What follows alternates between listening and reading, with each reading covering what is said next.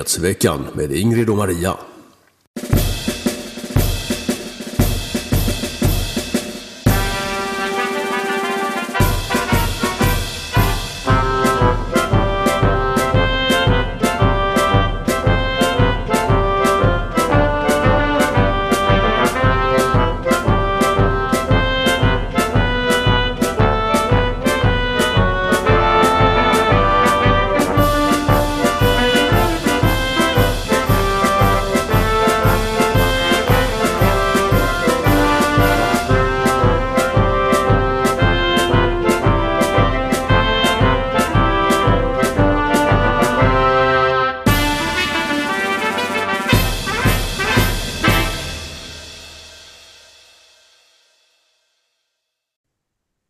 Hejsan allesammans, varmt och hjärtligt välkomna ska ni vara till Ingrid och Marias Nyårskrönika 2023. Jag heter Maria Selander, med mig som alltid min kära vän och kollega Ingrid Karlqvist. Här är jag på årets sista dagar. Och vår eminenta gäst Katerina Janouch. Välkommen Katerina. Tack så mycket, trevligt att vara med. Mina favoritdamer och få diskutera och göra den här nyårskrönikan med er. Känner hela, du är den första kvinnan som är med i vår nyårskrönika. Tackar. Jag känner mig mycket hedrad och stolt över detta. Men det finns ju väldigt få kvinnor egentligen som är det ju. Hörni, vi kör ju igenom året från januari till december, och januari månad är det faktiskt så att du, Katarina, ska berätta lite grann om läkaruppropets internationella konferens i Stockholm Waterfront Center. Berätta du. Nej men det var ju så här att i slutet av januari så ägde den här läkaruppropets konferens rum, och vi hade blivit inbjudna, och man har även bjudit in alla medier då, mainstream-medier och fria medier. Och det här var ju en väldigt namnkunnig konferens där det deltog läkare och forskare och mest läkare och forskare faktiskt, och personer som på olika sätt har varit kritiska gentemot covid, pandemin, hanteringen, informationen som har nått ut, och även då och framförallt då hur man har förhållit sig kring vaccinerna, de så kallade vaccinerna, den här bromsvätskan, rävgiftet, liksom bluffen, bullshitet, liksom, whatever, depopulationsagendan, vad man vill, kärt barn eller hatat barn har många namn. Och där hade man bjudit in en rad eminenta namn från hela världen, framförallt då från USA, från Kanada, från Frankrike, från Storbritannien, och det var namn som Robert Malone, Sasha Latypova, Pierre Kory, Asim Malhotra, alltså ett gäng otroligt kunniga personer som alla har ett kritiskt tänk, men även då svenska forskare och som satte sig in i det här, och det var allt möjligt. Man visade liksom resultat av obduktioner, det var läkare som har forskat på cancerpatienter här i Sverige då, vetenskapsjournalister, sen läkare som själva hade tagit preparaten och som också såg människor i sin egen familj liksom bli sjuka. Alla hade ju någon anhörig eller flera vänner. Liksom, vi har ju alla haft bekanta eller vänner eller familjemedlemmar som har både blivit sjuka och även avlidit efter dessa sprutor. Och det här var ju väldigt skrämmande statistik på många sätt, för att man visade också hur myndigheter har farit med osanning, hur man har koordinerat sina informationskampanjer kring de här preparaten, hur läkemedelsbolagen har samarbetat med big tech och medierna, hur politiker har liksom gått ihop kring det här, hur de här globalistisk maffia med WHO och EU och FN och alla dessa stora, World Economic Forum inte minst. Jag menar, vi har ju Klaus Schwab som till och med har skrivit en bok som heter Covid-19 The Great Reset. Och där han helt öppet skriver om att covid-pandemin är the great opportunity for the great reset. Förstår ni? Han skriver detta svart på vitt. Ändå begriper inte människor vad fan detta handlar om. Nej, och det var ju så att den där boken kom ju ut, alltså knappt hade covid kommit förrän boken var ute till försäljning. Så den måste ju ha varit skriven i förväg, vilket ju är ett av många bevis för att allt detta var planerat. Ja, och man har också kunnat påvisa, alltså det finns så mycket fakta, så mycket statistik, så mycket kunskap. Och under året som har gått 2023 så har det framkommit ytterligare väldigt mycket skrämmande fakta, statistik, uppgifter om plötsliga dödsfall bland väldigt unga människor, om strokes, om hjärtproblem, om neurologiska sjukdomar, ALS som förut var väldigt sällsynt men som nu plötsligt exploderar, om plötslig vuxendöd, om turbocancer, alltså otroligt mycket, om långa sådana här blodklumpar, trådar som man har sett vid obduktioner.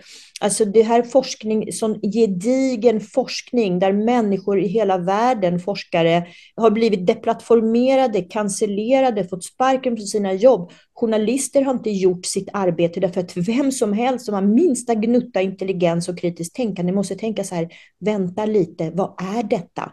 För sen blir det så här safe and effective, jo tack.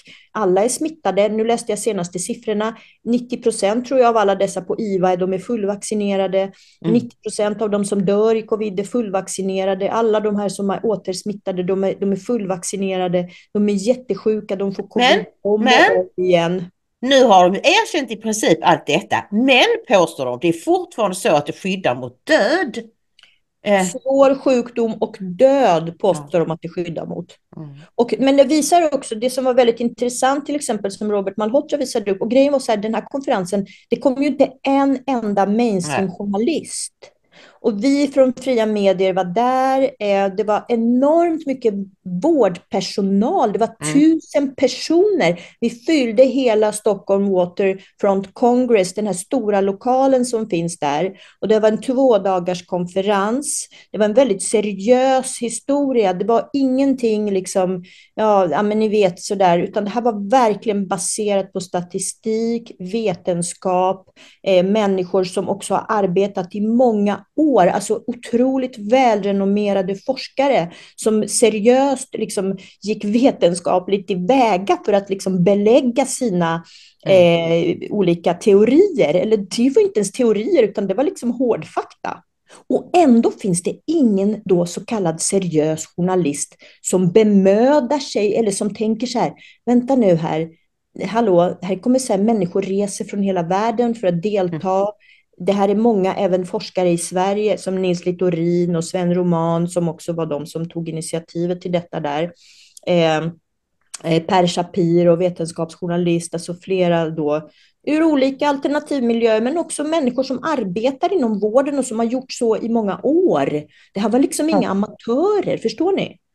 Och att man då inte inom till exempel public service tänker så här, ja men det här är ju någonting, våra folkhälsomyndigheter har gått ut med det här brett, så, men här finns det då en ganska stor och växande opinion mot det här. Vi kanske borde ta reda på vad är det de här människorna har kommit fram till. Men det ingen var intresserad och det var chockerande. Det var nästan det som var det mest chockerande. Och jag träffade massor av sjuksköterskor, olika andra vårdgivare, läkare, alltså personer inom kuratorer, psykologer, alltså väldigt välutbildade människor som var där som hade rest från hela Sverige men även från utlandet. Så det var till exempel en kvinna som hade rest till den här konferensen från Kanada för att hon tyckte att det här var så viktigt. Och Kanada som vi vet har varit väldigt hårt drabbat av väldigt repressiva åtgärder i coronapandemin. Trudeau har ju inte varit klok. Nej, precis. Men jag måste fråga dig Katerina, du som var där, vad var liksom det du tog med dig mest från den här konferensen? Jag förstår besvikelsen över att MSM bara ignorerar, men det kanske inte är så konstigt för vi vet ju nu att de allihop ingår i det här så kallade Trusted News Initiative. De har mer eller mindre skrivit avtal på att de skulle gå i olika staters och läkemedelsföretagens ledband och nu vet vi också att i USA så betalade den federala regeringen, olika mediehus, betalade dem för att rapportera på ett visst sätt. Så att jag förstår att det kändes, att det var en besvikelse och det kändes konstigt, men vad var liksom den främsta grejen som du ändå tog med dig från den här konferensen?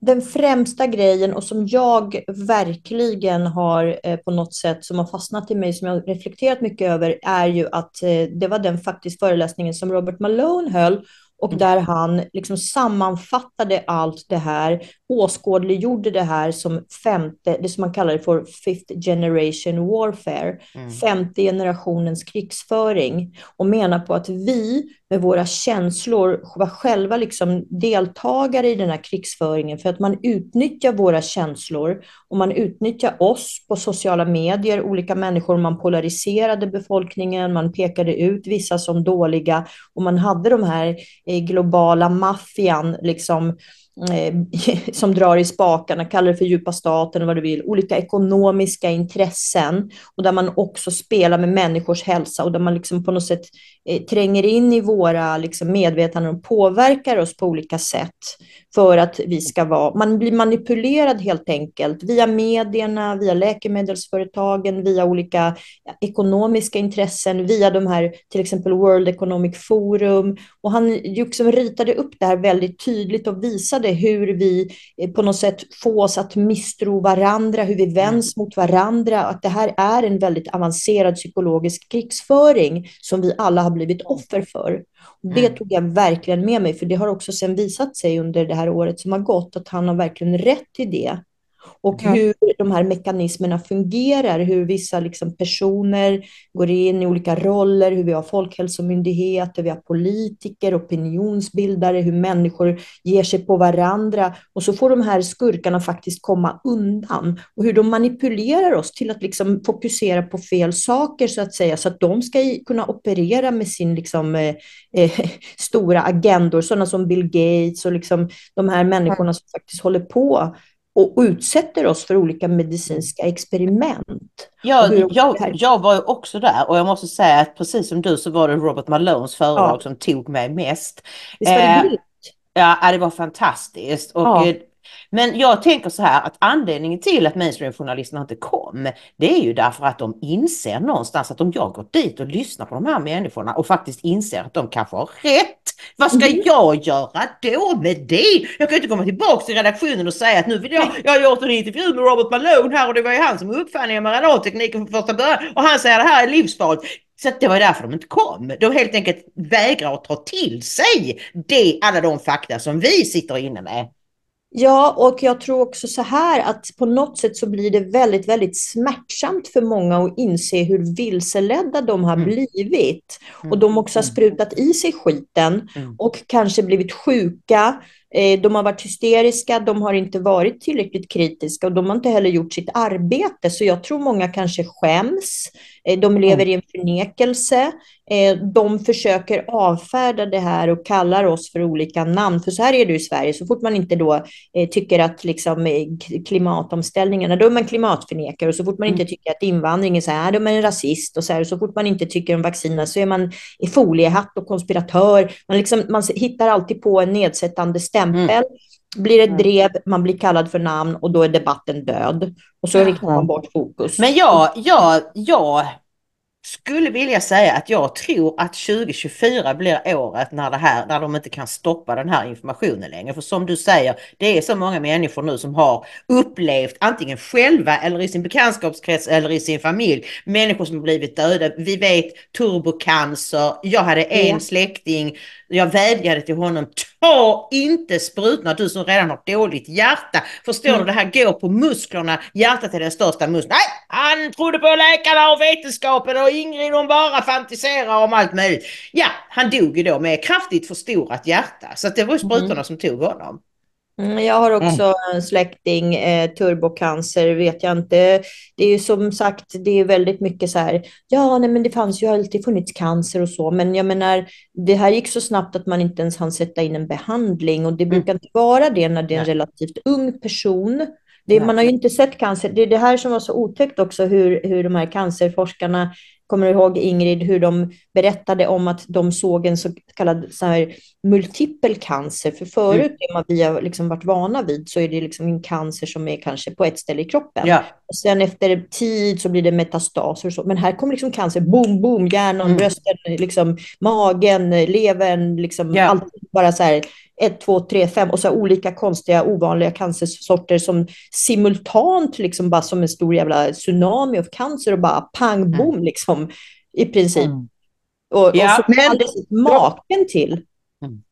om vi ska, jag som inte var där då kan ju inte uttala mig om stämningen och sådär, men jag tänker ändå att det är ju positivt att så många smarta människor träffas och pratar, och är det någonting som globalisterna har felkalkylerat här, va, så är det ju just det att de har drivit oss i armarna på varandra, om man säger så. Alla möjliga människor från olika politiska läger och från olika länder och från olika bakgrunder och allt möjligt har funnit varandra i den här liksom kampen för sanning och frihet, och det tror jag inte att de riktigt hade räknat med. Så att är det någonting positivt vi ändå ska ta med oss från en sån konferens som den här som ni var på, så är det ju det, skulle jag säga. Ja, och det har jag tänkt också. Och det jag tänker så här, de är globalister, men vi är det globala motståndsrörelsen.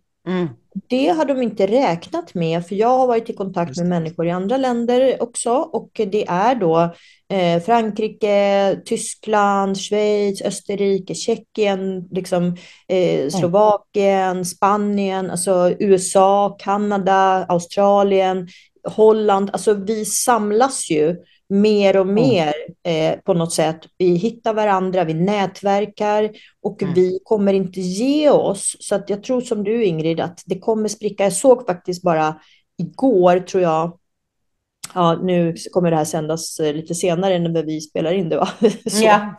Men jag såg här om veckan i alla fall att Aftonbladet hade upp en kvinna bild på före och efter, och att vaccinerna gjorde att hela hennes liv sattes på paus. Hon har försökt stämma Moderna, och det här kommer då i mainstream-medierna, och det här visar ju också att de kan inte vara tysta. Men det var ju som svininfluensan, alltså, det tog ju 6 år och sen var ju skiten liksom uppe på bordet. Ja, precis. Men de la den bakom, de låste artikeln sen efter en stund, så jag kunde inte läsa den. Nej. Men hörni, kära vänner, nu är det dags för februari, och då ska jag berätta för er vad som hände i februari. Den 2 februari utsågs alltså Muharrem Demirok till ny centerpartiledare.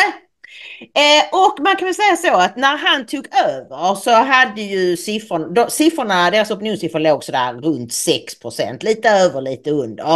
Och nu har de legat runt, ända sedan han tog över så har de legat runt 4%-spärren, lite över och ibland lite under. Och när jag satt och funderade på det, vad är det med honom? Varför tycker folk inte om honom? Är det för att han är muslim? Ja, han är ju mer kulturell muslim än någonting annat. Är det för att vi fick veta att han har dömts för att ha skallat folk 2 gånger? Eller är det för att han har skrivit nedsättande om vita män? Att han hade turkisk medborgarskap ända fram till februari. Alltså han hade dubbla medborgarskap. Eller är det helt enkelt för att han inte har någon personlighet? Han är så totalt tom, tycker jag. Jag har ytterligare en aspekt, vad jag har fått lära mig då på sistone efter att ha läst boken Klanerna som har kommit ut på Mondial förlag. Där är det, jag vet inte om ni har läst den boken. Nej, tyvärr inte. Den är väldigt bra och den är väldigt belysande för hur Sverige faktiskt har fuckat upp, kan man säga, med sin invandringspolitik som har gjort att vi har fått en i princip systemhotande klaninfiltration. Och det intressanta är att Demirok är en del av detta. Därför att han hör till gruppen kuluturkar som kom hit i början. Alltså på 50-60-talet kom de till Sverige, lockade hit av bra jobb. Att de kom som arbetskraftsinvandrare.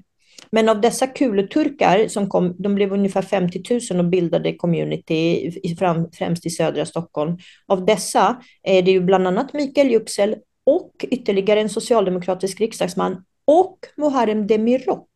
Och det här är människor som också för sina politiska kampanjer i Turkiet. Ja. också det här är en helt och hållet främmande makt som har ätit sig in i svensk politik. Och Muharrem Demirok är en av dessa kuluturkar. Han är alltså barn, alltså, ja, till de här som kom, men som också bestämde sig för att faktiskt infiltrera och liksom ta sig in via politiken. Och det här, Yüksel var ju också med i Centerpartiet, men han blev ju sparkad, försökte komma in i riksdagen, hade en stor politisk kampanj i den här Kulu då liksom där i Turkiet där han kommer ifrån. Men där har även Demirok sina rötter och jag tycker det är väldigt intressant. Det här är kopplingar som människor generellt inte känner till. Och han har ju också skrivit på X att ni andra, vi muslimer firar eid och förbereder oss på att ta över Europa. Och det grejen är så här, det kan man avfärda På skoj. På skoj. Men grejen är så här, jag tror att det ligger mer allvar i det än vad folk förstår. Och jag tror att det är det som gör att man inte gillar Demirok, för att man anar att han inte har rent mjöl i påsen. Och att han dessutom har sökt sig till ett parti med vilket han överhuvudtaget inte har någon som helst genuint intresse för. För Centerpartiet, som är ett svenskt bondeparti som är till för faktiskt Sveriges bönder, lantbrukare, som är till för människor som brukar jorden i Sverige, så har i alla fall jag alltid uppfattat det som ett liksom, landsbygdsparti. Och fasiken har jävla Demirok med det att göra. Nej, vad tror du, Maria? Varför är han... Men det är säkert, det ligger mycket i det som Katerina säger, att det finns folk har en bättre magkänsla än vad man ger dem credit för många gånger. Det är någonting creepy med honom. Så det tror jag absolut att det ligger mycket i. Och sen är det ju också så här, Katerina och Ingrid, att Centerpartiet som parti lider ju av en existentiell kris. Ska de vara där, som du säger Katerina, gamla bondepartiet, eller ska de vara ett häftigt liksom borgerligt miljöparti för Stureplans ungdomar typ, eller vad ska de vara för någonting? Så att liksom den kombinationen, nedgången började ju redan under Annie Lööf, Centerpartiets nedgång, och att folk väl hade ledsnat lite på dem och kände att vad vill de och vad har de för existensberättigande och så här, och sen när då han kommer in dessutom så känner väl de sista entusiasterna att nej, nu kan inte ens jag hålla fast vid det här längre, för vem är det här? Ni har ju säkert båda sett det här ökända reportaget i Aftonbladet när reportern ber honom leka med pinnar. Nej, det var hans pressmänniska som sa att kan du inte göra något med pinnar, för att han skulle vara folklig så de kunde fotografera honom där i skogen. Och det var så skämskuddigt och bakvänt allting, och det var så uppenbart iscensatt. Och det får vi tacka. Vi får ju tacka reportern för att hon eller han, jag minns inte vem det var som faktiskt skrev det. För det tror jag gjorde stort avtryck hos folk. Vilken tönt! Han ska leka med pinnar, han ska göra någonting med pinnar för att se folklig ut. Men så genant, men det som Maria säger också, att Centerpartiet har ju redan liksom skämt ut sig. Alltså Annie Lööf har ju verkligen liksom slaktat på något sätt Centerpartiet och gjort det till ett parti som för alltid kommer vara ihågkommet som det partiet som möjliggjorde för afghanamnestin. Och där Annie Lööf också ljög och lovade att äta upp sin sko om hon skulle samarbeta med sossarna, och sen så går hon och lierar sig, och hon har ljugit svenska folket rakt upp i ansiktet. Hon är en av dem, liksom, bland de värre landsförrädarna bland politikerna. En sån vidrig streber och lögnare och alltså jag finner inte ord för Annie Lööf. Posör. Och då, att han då ärver stafettpinnen från henne och är ännu mindre genuin och ännu mer förljugen och ännu mer så här tydligt att han bara är ute efter egen makt och vinning och vad fan sikan. Han skiter väl fullständigt i Sveriges bönder. Vet väl inte ens vad en pinne är liksom, förutom den som sitter i hans egen röv liksom. Och så är det en annan sak då. Alltså han har ju en turkisk pappa, uppenbarligen från Kulu.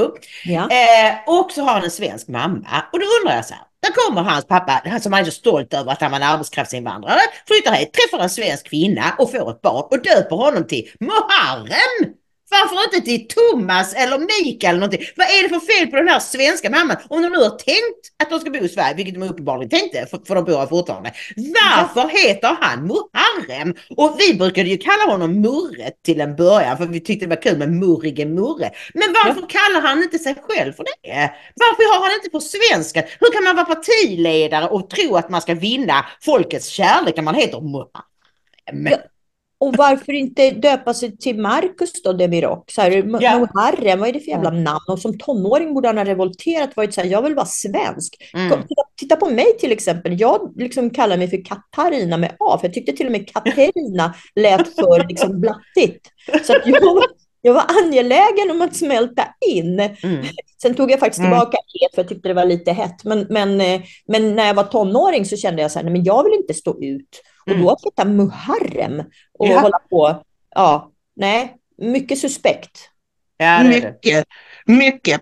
Då går vi vidare till mars månad, kära vänner, och där har jag faktiskt en länk till Nyheter idag som sammanfattar en av årets bästa trollningar. Det var nämligen Chang Frick, allas vår, som påstod att han var den person som hade fått 773 669 kronor i elstöd.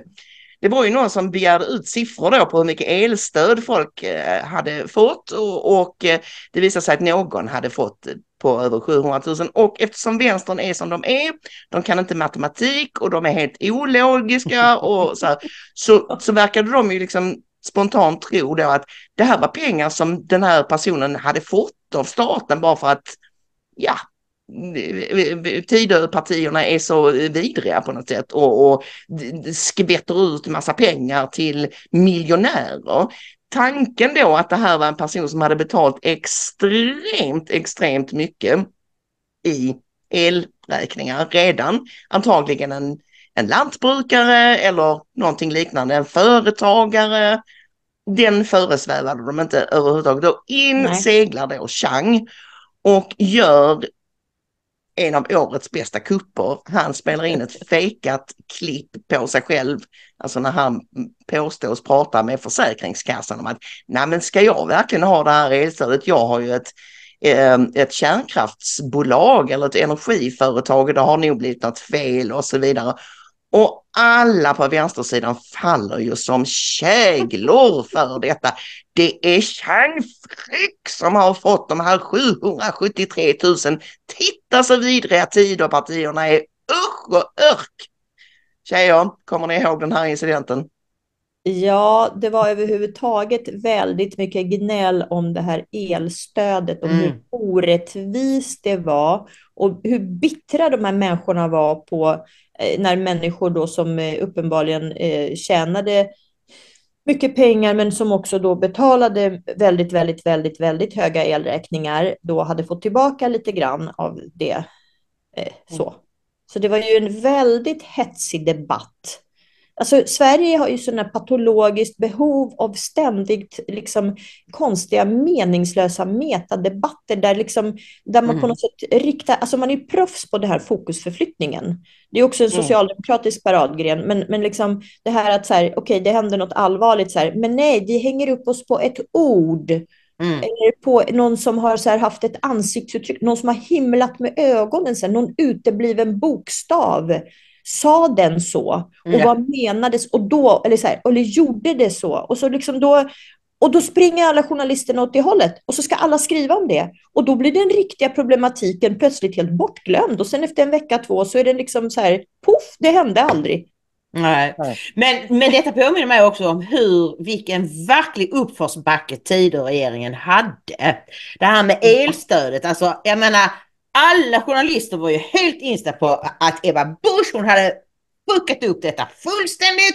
Det var total katastrof och titta vad de har ställt till med. Och så att just därför var det här liksom lättnad att få skratta åt att Chang trollade alla medierna var ju fantastiskt. För att det blev ju ganska bra till slut. Men jag menar, det är inte så himla lätt att komma in och så sa folk, ja men sossarna gav ju pengar och det var ett mycket bättre system för det gick mycket snabbare. Ja, jag är inte säker på att det var bättre, men det är klart de vet ju hur slipstenen ska dras efter alla sina decennier vid makten. Så kanske att Ebba inte riktigt hade klart för sig vad som var det bästa. Jag vet inte. Nej.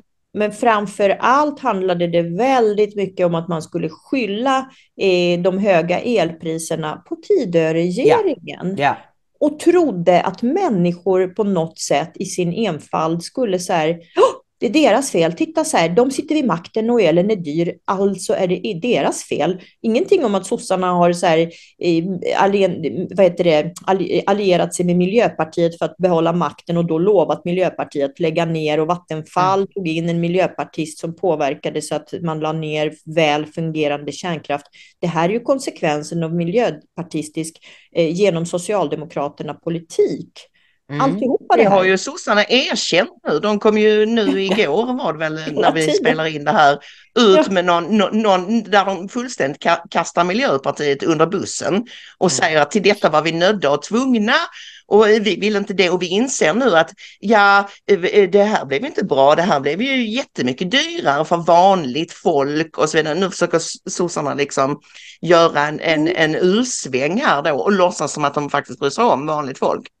Just det, men likväl så handlade det om att de skulle sitta kvar vid köttgrytorna. Det var vad det handlade om. Det handlade om att man tog Miljöpartiet liksom, och allierade sig med dem. Precis som man slöt avtal med Kakabave. Vad var det där för någonting? Och liksom, sossarna har hela tiden gått i olika allianser för att behålla makten och för att utesluta SD.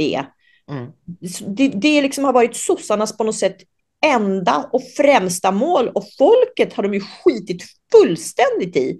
De här politikerna, dagens politiker, de är helt ointresserade av folket. Det är så förr i tiden då, som jag inbillar mig, så fanns det sossar, det kanske fanns människor som ville arbeta med politik för att de ville göra någonting gott för folket. Jag menar, det fanns väl så här fackföreningsledare som tänkte att arbetarna ska skyddas från att bli utsugna, och det kanske fanns någon slags hjärtliga ambitioner. Jag tänker så här, Per Albin Hansson, Tage Erlander, det kanske fanns liksom någonting.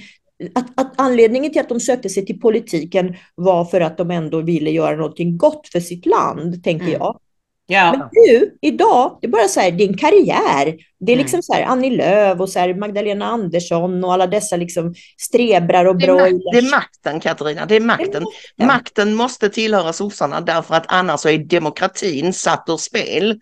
De har övertygat sig själva om det. Ja, de har övertygat sig själva om att demokrati är när vi har makten. Ja, det är demokrati. Då är Sverige så här, det är så Sverige ska vara. Sverige, så här, S i Sverige står för Socialdemokraterna.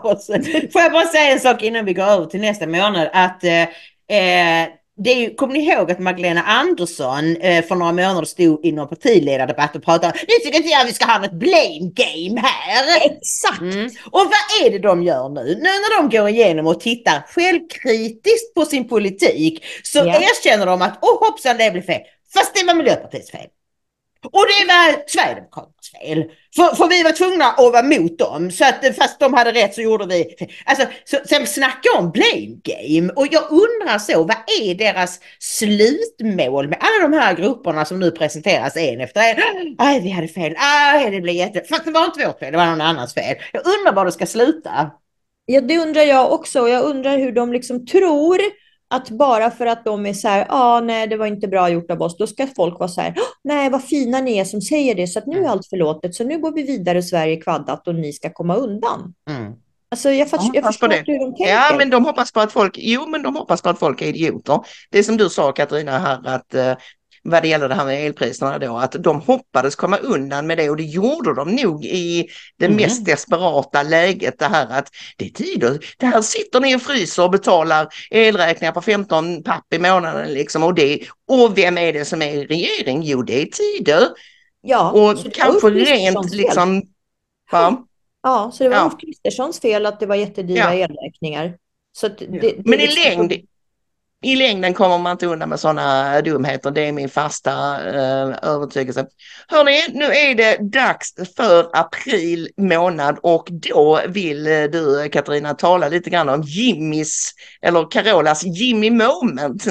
Ja, jo, men det vill jag. Carola då, vår folkkära sångfågel, blev intervjuad om livet i allmänhet och lite så här åsikter i synnerhet. Och inte ett ont anande. Kanske tänkte Carola att liksom, men vinden har vänt lite i Sverige och det är lite mer fritt fram att säga så här vad man faktiskt tycker och tänker utan att liksom vara tvungen att så här posera med något slags så här lögnaktigt så här, alla människors lika värde och någon sån här konstig liksom så där. Så då uttryckte Carola en oro för att Sverige kanske inte var sig riktigt likt. Och att hon tyckte att varför skulle man skämmas för att sjunga liksom den blomstertid som nu kommer i kyrkan på avslutningen och att hon kände inte igen Sverige. Alltså jag kommer inte exakt ihåg hur orden föll. Men det var väldigt mycket en Sverigevänlig retorik, om vi nu ska uttrycka det diplomatiskt. Alltså Carola lät som en helt normal Sverigevän som uttrycker oro för att Sverige liksom håller på att genomgår någon slags väldigt snabb förändring där de svenska värderingarna, de svenska traditionerna, den svenska livsstilen och det svenska samhället så som vi har känt det fram tills för kanske 20 år sedan, 10 år sedan och det började balla ur efter 2015 riktigt fett och duktigt, men som vi kanske kände fram till slutet på 90-talet åtminstone. 80-90-talet är fortfarande ganska rimligt, enligt mig. 97 enligt mig också. 97 till exempel Jan Guillou skriva i Aftonbladet en artikelserie där han visade att utlänningar var överrepresenterade liksom i kriminaliteten. Och det var ingen som sa någonting om det. Nej, jag kan berätta för jag har artikeln här där hon intervjuades av Svenska Dagbladet och då står det till exempel så här: under flyktingkrisen för 8 år sedan stod Carola på Medborgarplatsen i Stockholm och välkomnade nyanlända tillsammans med hundratals andra frivilliga. Nu menar hon att det är dags att vakna. Citat. Jag tycker inte man kan säga kom och lev som ni vill i vårt land. Det är inte fegt att värna Sveriges traditioner och sjunga den blomstertid på skolavslutningarna. Ibland blir jag helt förtvivlad över utvecklingen. Vi ser ju resultatet. Och då frågar de då, vilka resultat? Ja, med skjutningarna och allt möjligt liksom. Ja. Men Carola talade ur hjärtat. Precis som jag gjorde i tjeckisk tv 2017 och efter det har liksom blivit typ så här sossarnas fiende nummer 1. Men liksom Carola kände... Luktar de statsministern, Katarina? Exakt. Men Carola kände så här, hon kanske kände, jag kan känna igen den här känslan för jag kände likadant då när jag satt där. Jag kände bara så här, nej men jag orkar inte hålla på liksom fejka något och hålla någon god min och sitta här och säga, ja nej men det är fint med mångfald och bla bla bla liksom. Utan det var bara så här, nej men hörni, det har gått åt helvete. Och det var i princip vad Carola sa, det har gått åt helvete. Och dessutom, nu ska vi observera, hon använde ett triggerord som vänster hatar. Och vet ni vad det är? Jo, det är ordet vakna. Just det. Vakna. Man uppmanar folket att vakna. Då är man en förtäckt rasist, nazist, främlingsfientlig rasist, fascist. Och man är en otäck människa som menar att människor sover. Det vill säga man påpekar att de är vänsterblivna och de befinner sig i någon slags koma, politisk dvala. Och då uppmanar de att vakna. Och det är i princip en Hitler-retorik. Och det är därför bannlyst inom vänsterkretsar. Att uppmana människor att vakna. Men hon använde sig av den här retoriken. Vilket fick dem att liksom gå full drev mot Carola och hon liksom blev skärrad givetvis. För jag tror inte hon hade kunnat i sina vildaste drömmar föreställa sig att det här som hon och hennes vänner troligen pratar om varje dag, precis som normala människor gör, skulle orsaka sånt ramaskri. Hon trodde i sin naivitet att Sverige redan hade liksom så här på något sätt gått vidare och att vi hade liksom normaliserats i att vi faktiskt upplever det här som ett problem. Så är det ju. De flesta människor har gått vidare. Men inte journalisterna. De är ju de sista entusiasterna och grindvakterna. För de vill inte erkänna att de har haft fel i alla år och att de har utmålat oss som rasister och nazister och fascister och allt vad det är. Så de håller ju kvar där. Men de lyckades inte skapa något drev mot Carola. Alltså det var ingen som hakade på. Så hon kom ju ändå undan. Och det gläder mig för det visar att deras makt håller på att rinna dem ur händerna. Ja, hon faktiskt, jag kan känna så här, eftersom folk då, nu är ganska överkänsliga med sånt, så Carola gick då ut när hon märkte att det ändå vart lite så här.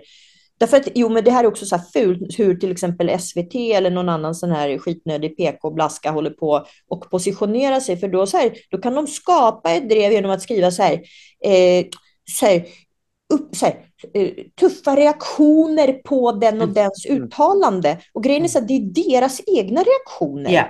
Ja. Det är så här, kraftiga Mycket reaktioner. Så här. Carola har så här, nu möter hon kritik.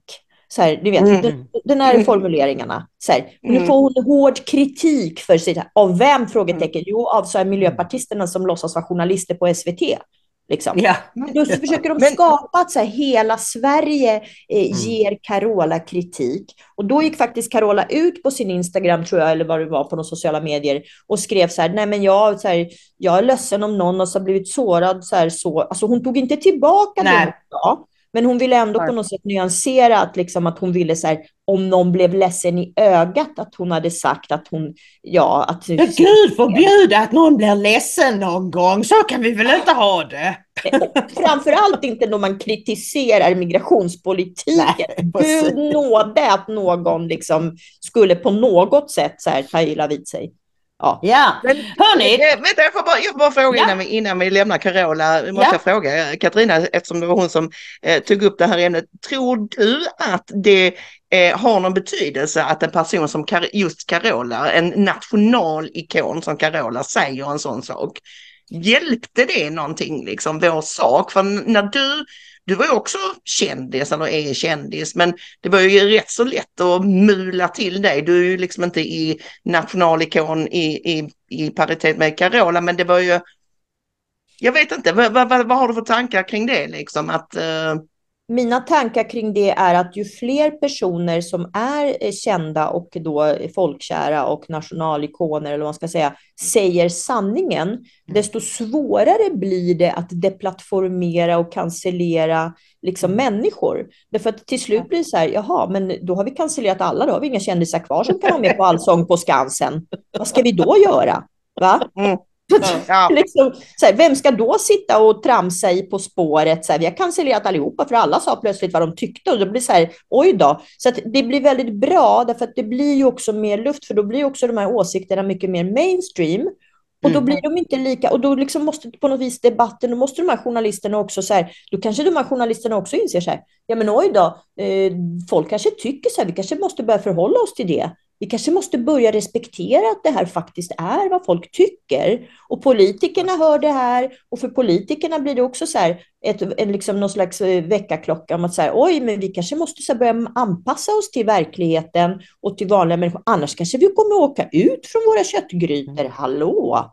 Ja, precis. Ja, eller hur? Ja, får jag bara innan vi lämnar så vill jag bara påpeka det här med att det är så hemskt att säga att folk ska vakna. Men vem var det som skrev en bok som hette Det sovande folket? Det var Fredrik Reinfeldt. Så det är ju alldeles sant att folk har sovit. Men då ska vi ge oss in på maj, och då har jag valt en kanske lite udda ämne. Men jag vill prata om att den 6 maj så kröntes kung Charles och drottning Camilla till då kung och drottning av Storbritannien. Och jag tycker det här är intressant på många sätt. Så tycker jag så här att engelsmännen, britterna, de vet ju verkligen hur man ställer till en folkfest. De krönar fortfarande sina kungar och drottningar. Bara det. Jag läste nu när jag läste på, för jag skulle påminna mig om hur det var, att han, kung Charles, innan själva ceremonin började så var han bakom ett skynke eller någonting de hade ställt upp. Och där smordes hans huvud med helig olja från Jerusalem. Fattar ni? De kan ju sina grejer. Och så blir det då jättestor folkfest och alla är ute och firar och alla känner, vi älskar Storbritannien och det här är vårt land. Och jag bara undrar så, varför kan inte vi göra det? Och sen den andra aspekten av det här som vi pratar om, det är ju det här med den faktiskt på något sätt enastående kärlekssagan mellan de här två, som ju, visst, de betedde sig illa och stackars Diana och allt det här, men de har ju hållit ihop i 50 år någonting nu. Ja, de har hållit ihop länge, det har de faktiskt. Och ja, till slut så fick de ju varandra då. Och Det var ju också efter att drottningmodern Elisabeth gick bort. Mm. Och det var ju också en stor händelse i deras kungahus. De har haft mycket drama, men jag tycker, alltså det är ju verkligen så här någon slags lite så här kungahus som fortfarande, Ja. alltså det verkar vara så mycket intriger, det verkar vara så Ja. mycket galenskap. Och de som jag har på något sätt ändå fokuserat kanske mest på, eller som jag har tyckt har varit galnast, det är ju liksom Meghan och prins Harry. Ja.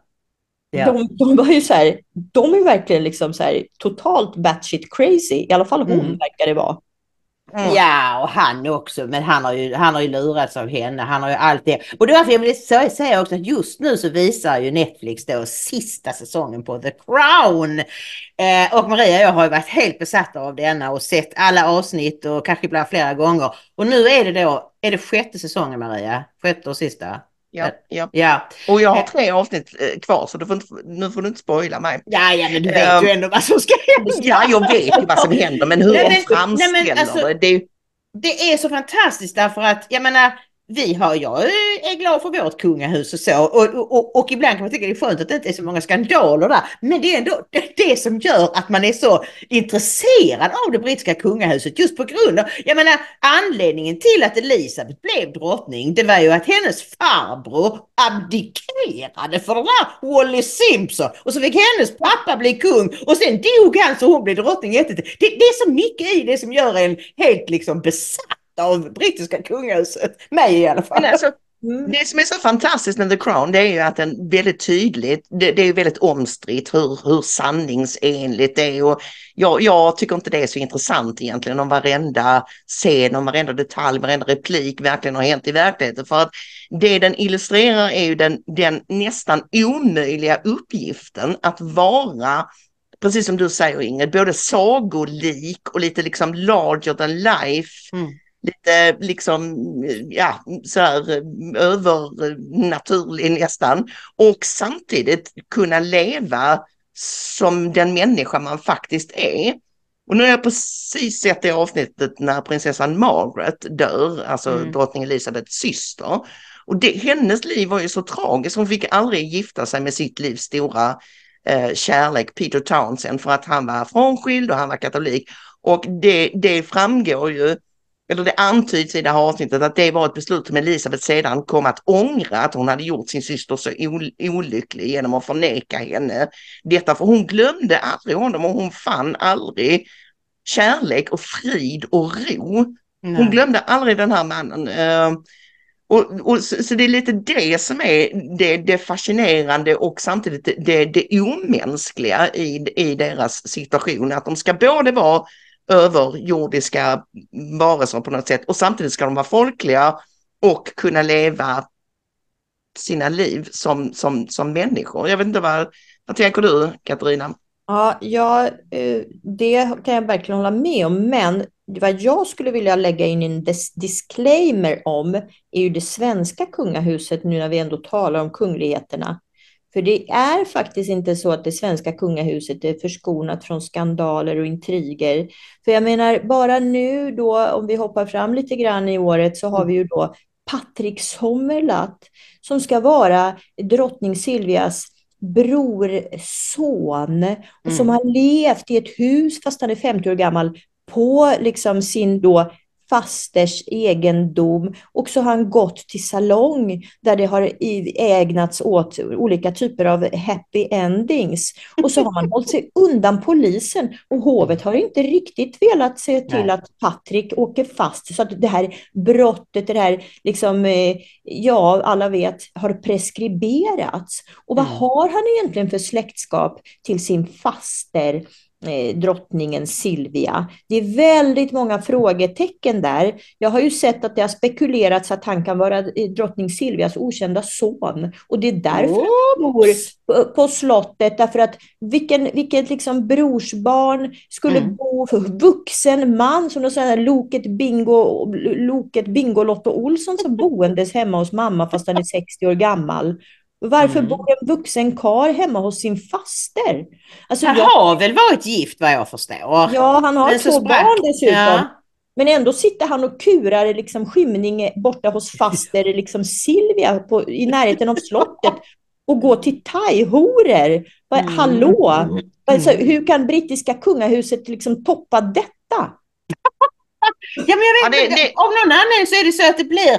Alltså vi hade ju kaffeflickorna. Det var ju en stor källskandal. Exakt! Ja, men på något sätt så när kungen säger det vänder vi blad så bara så accepterar alla det. Så det blir alla de megaskandalerna som det blir i England. Nej, för att Maria har faktiskt rätt. Det är helt enkelt inte tillräckligt glamoröst. Sverige är liksom som kusinen från landet. Ja. Vårt kungahus, det når inte upp till den här liksom fläden och den här nästan liksom så här övermänskliga. Det är precis som du säger. Det här är liksom så här, ja, men låt dem hålla på med sina liksom happy endings. Det är så här, man känner att det är lite grann så här, ja men det är inte så, det är lite så här kungahuset från Wish liksom. Medan det här liksom brittiska, det är liksom mycket mer på något vis svulstigt och anrikt. Mord av Gud ju.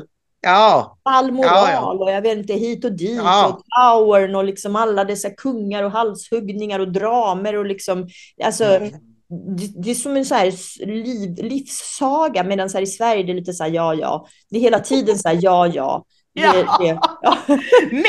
Men alltså det svenska kungahuset står ju tydligen ändå rätt högt upp på den här liksom finlistan. För när kungaparet krönte så satt ju Victoria och kungen på första raden uppe bland familjen. Så att egentligen har de hög ställning. Men jag tror som du, de är ändå lite kusinen från landet.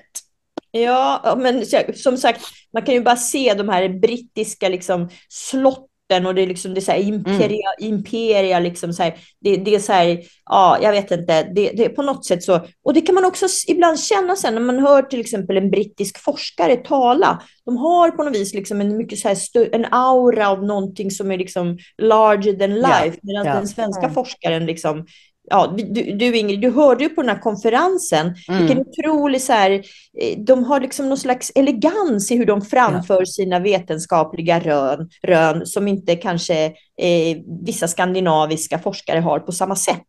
De har en charm och liksom elegans och insikt och samtidigt lite glimt i ögat, och de kan vara lite så här, de har någon så här lätthet över sig, och det kan jag väl tycka att det här brittiska kungahuset har något liknande, kanske inte just wit and charm, men att det ändå är liksom, det finns något så här, jag vet inte, deras självbild kanske är. Jo, men det är britternas sätt, Katerina. Det är bara att kolla på brittisk politik, hur de kollar i brittiska parlamentet, hur de liksom på ett oerhört elegant sätt avrättar varandra verbalt. Ja. Alltså, jag skulle verkligen vilja se det hända i den svenska riksdagen. Någon liksom slänga ur sig en sån otroligt vitsig liksom förolämpning mot någon annan. Det händer ju inte. Jo, faktiskt så måste jag ändå säga, jag måste faktiskt ge Kristersson detta, för när Maggan stod och liksom bölade om Jamal Hamas, då knäckte faktiskt Kristersson henne. Han ägde henne. Han ägde henne på ett brittiskt sätt. Det ska jag faktiskt ge honom. Det var jävligt snyggt. Ja, det var poäng till Kristersson där. Helt klart, på brittiskt vis faktiskt. Du har rätt i det. Torrt men elegant. Ja, absolut. Med the stiff upper lip. Exakt. Absolut. Ja, precis. Hörrni, nu är det dags att ta sig an juni månad, och apropå Kristersson så var det ju som så här att den 10 juni så sköts 4 personer i Farsta mitt på blanka dagen. Det var en 45-årig man och en 15-årig pojke som dödades, och så var det en kvinna som sköts och ytterligare någon tonåring också då som klarade sig. Och i den här perioden var väldigt intensiv. Alltså det här var väl liksom på något sätt kulmen på det här fruktansvärda våldet i Stockholm. Det var jag skulle nästan säga att det var då det började, Maria. För sen under hösten blev det ju bara värre och värre och värre. Och nu har det väl lugnat ner sig lite. Men Ulf Kristersson skrev på Facebook dagen efter 11 juni att det blev en mörk helg. Igår kväll sköt 4 personer i Farsta centrum mitt bland barnfamiljer. Och helgfirare, en 15-årig pojke, dog av sina skador. Flera är allvarligt skadade.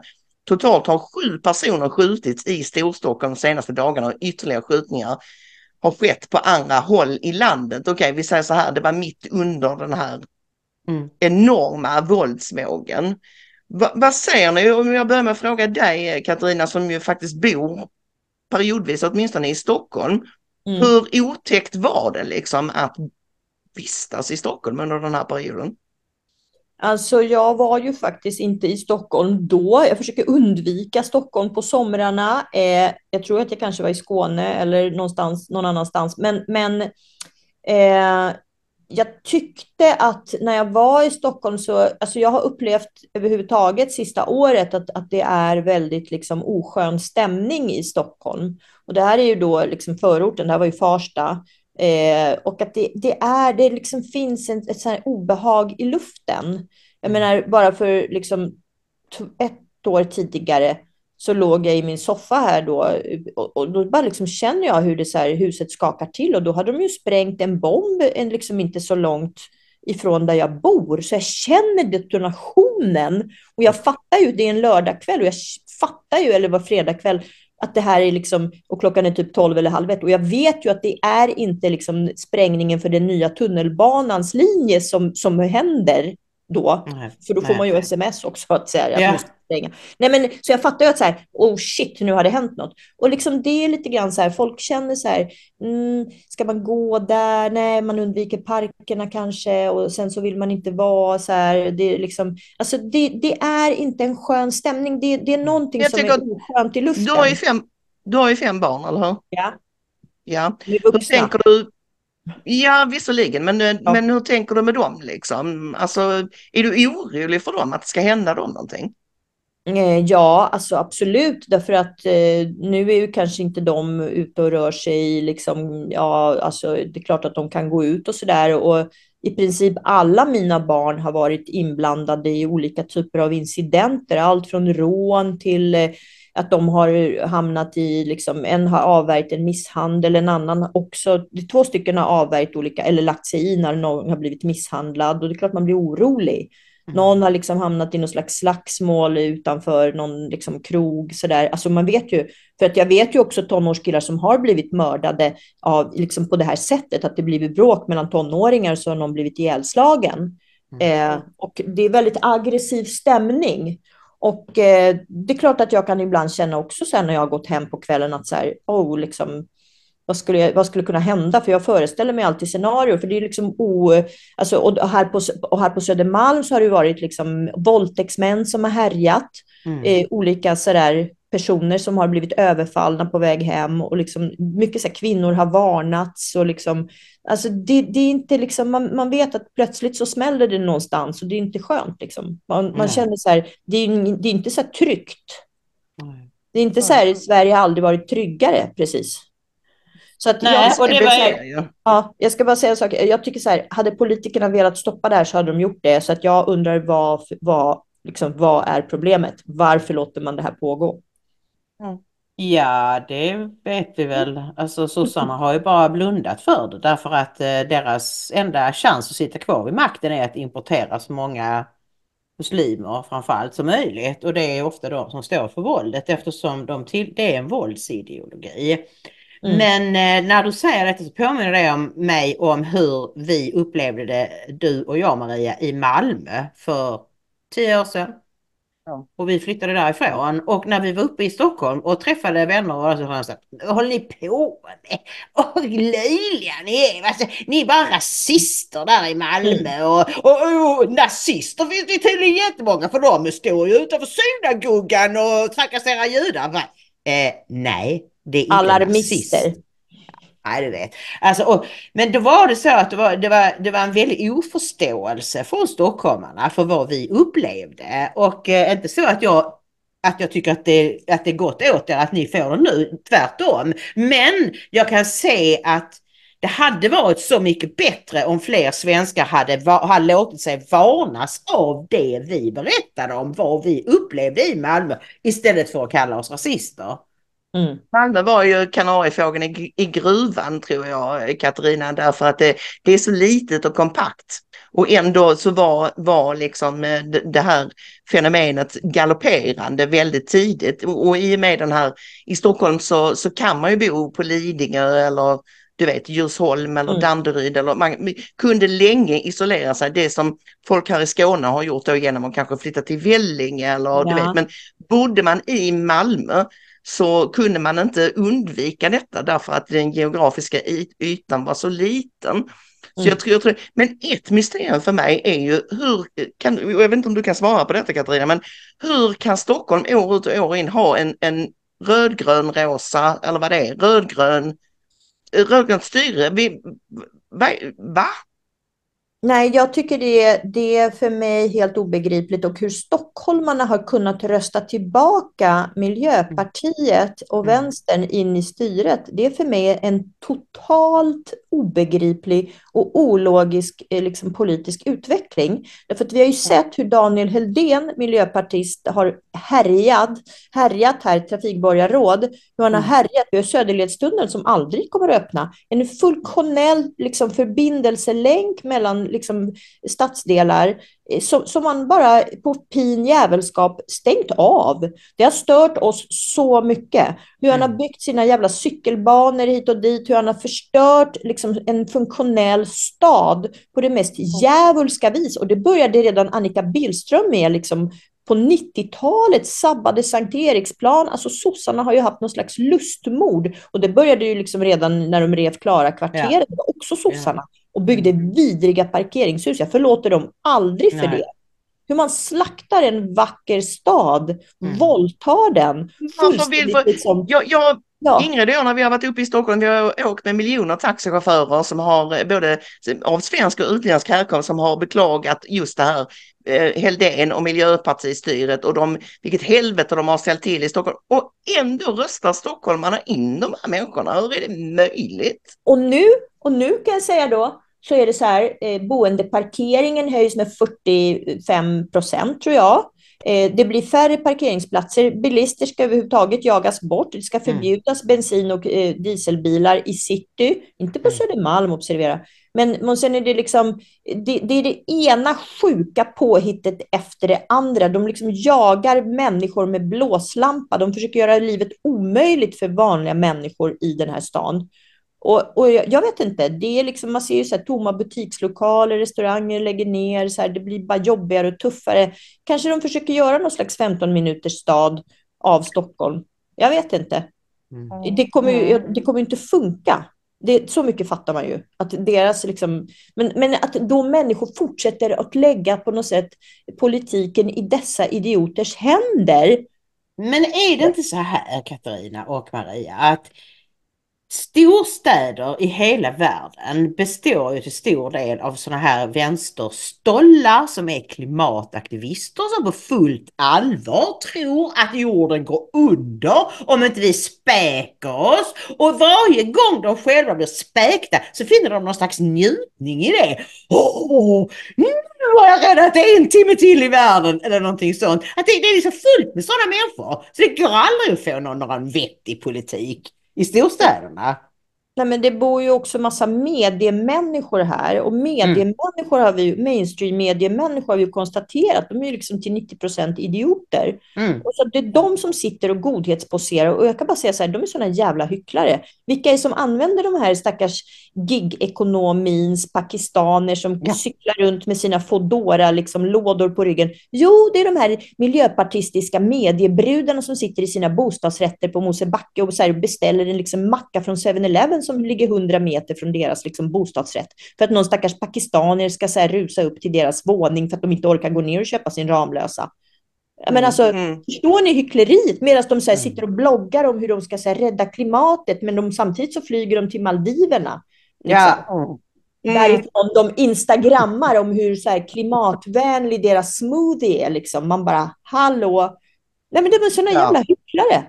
Och det är de som då sen röstar, för då ska det vara så här, jag så här, Sara Larsson typ så här, men självklart är jag vänster, så här, sitter så här stackars lilla ryka bortskämda flicka med sina mångmiljoner och liksom, eller en sån som Greta som också är en sån här bortskämd idiot. Sitter de så här och liksom, och då ska de posera genom att vara så här, självklart är jag vänster. Ja, och så blir det så det blir. Ja, men det är för att de här människorna inte har någon verklighetskontakt, Katarina. De har ju inte någon uppfattning om vad det egentligen är de förespråkar eller varför de gör det, utan det handlar bara om, precis som du säger, posering. De har fått höra att vänster är gott. Det betyder att man bryr sig om andra människor. Men sen att göra det, du vet att Elon Musk fick ett sånt bryt över detta för någon vecka sedan när han var på någon konferens i New York för företag, när han bad alla far åt helvete. Han fick frågan om, du vet, annonsörerna på Twitter att de vågar inte och sådär, men annonsera inte då för fan så här liksom, utan ni Go fuck yourself! Is that clear? Go fuck yourself! Ja. Nej, men så säger han så här också att go fuck yourself, sa han. Ja, jag är så fruktansvärt trött på. Jag har startat Tesla och försökt göra någonting för miljön och så vidare och elbilar och sådär. Jag har faktiskt gjort någonting. Men jag är så fruktansvärt trött på människor som säger att de är goda men som i själva verket agerar ondskefullt. Det är jag skittrött på. De kan också fara åt Fuck yourself, precis. Och då är det också så här, då ska de här miljöpartisterna hålla på och posera med sina elbilar. Men var kommer de här batterierna från? Jo, det är så här koboltgruvor i Kongo där småbarn bryter kobolten och liksom utnyttjar dessa, till exempel. Och det här... Den totala energiåtgången är liksom 100 gånger som en vanlig bensinbil då. Så att, för att tillverka en sån bil och för att driva den. Men visst. Ja. Jo, nej men som sagt, jag bara tyckte det var intressant att han sa det här, att jag är så trött på människor som säger att de är goda men som bara gör ont hela tiden. Jag försöker göra bra saker.